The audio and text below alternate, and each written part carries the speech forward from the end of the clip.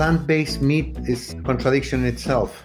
That's Dr. Ricardo San Martin, Research Director of the Alternative Meat Program at the Sutarcha Center for Entrepreneurship and Technology at UC Berkeley, who's all about plant-based meat alternatives. It's an attempt to mimic foods that we know, like meat, beef, or chicken, could be fish, with plant components. You need a lot of restructuring of plant components to make them look, taste, and mouthfeel like an animal product. We assume plant-based alternatives may not taste the same as meat, but are healthier and better for the environment.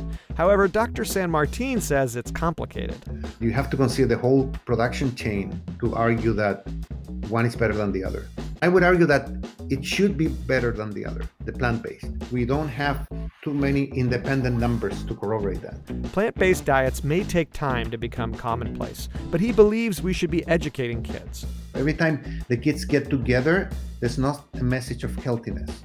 There's a message of stacks of cupcakes and pizzas and things like that. There's more to be done at the school level to understand that we should be eating healthier. For more information on plant-based meat and Dr. San Martin's work, and for more climate solutions, go to climatebreak.org or wherever you get your podcasts. I'm Ethan Elkind, and this was Climate Break.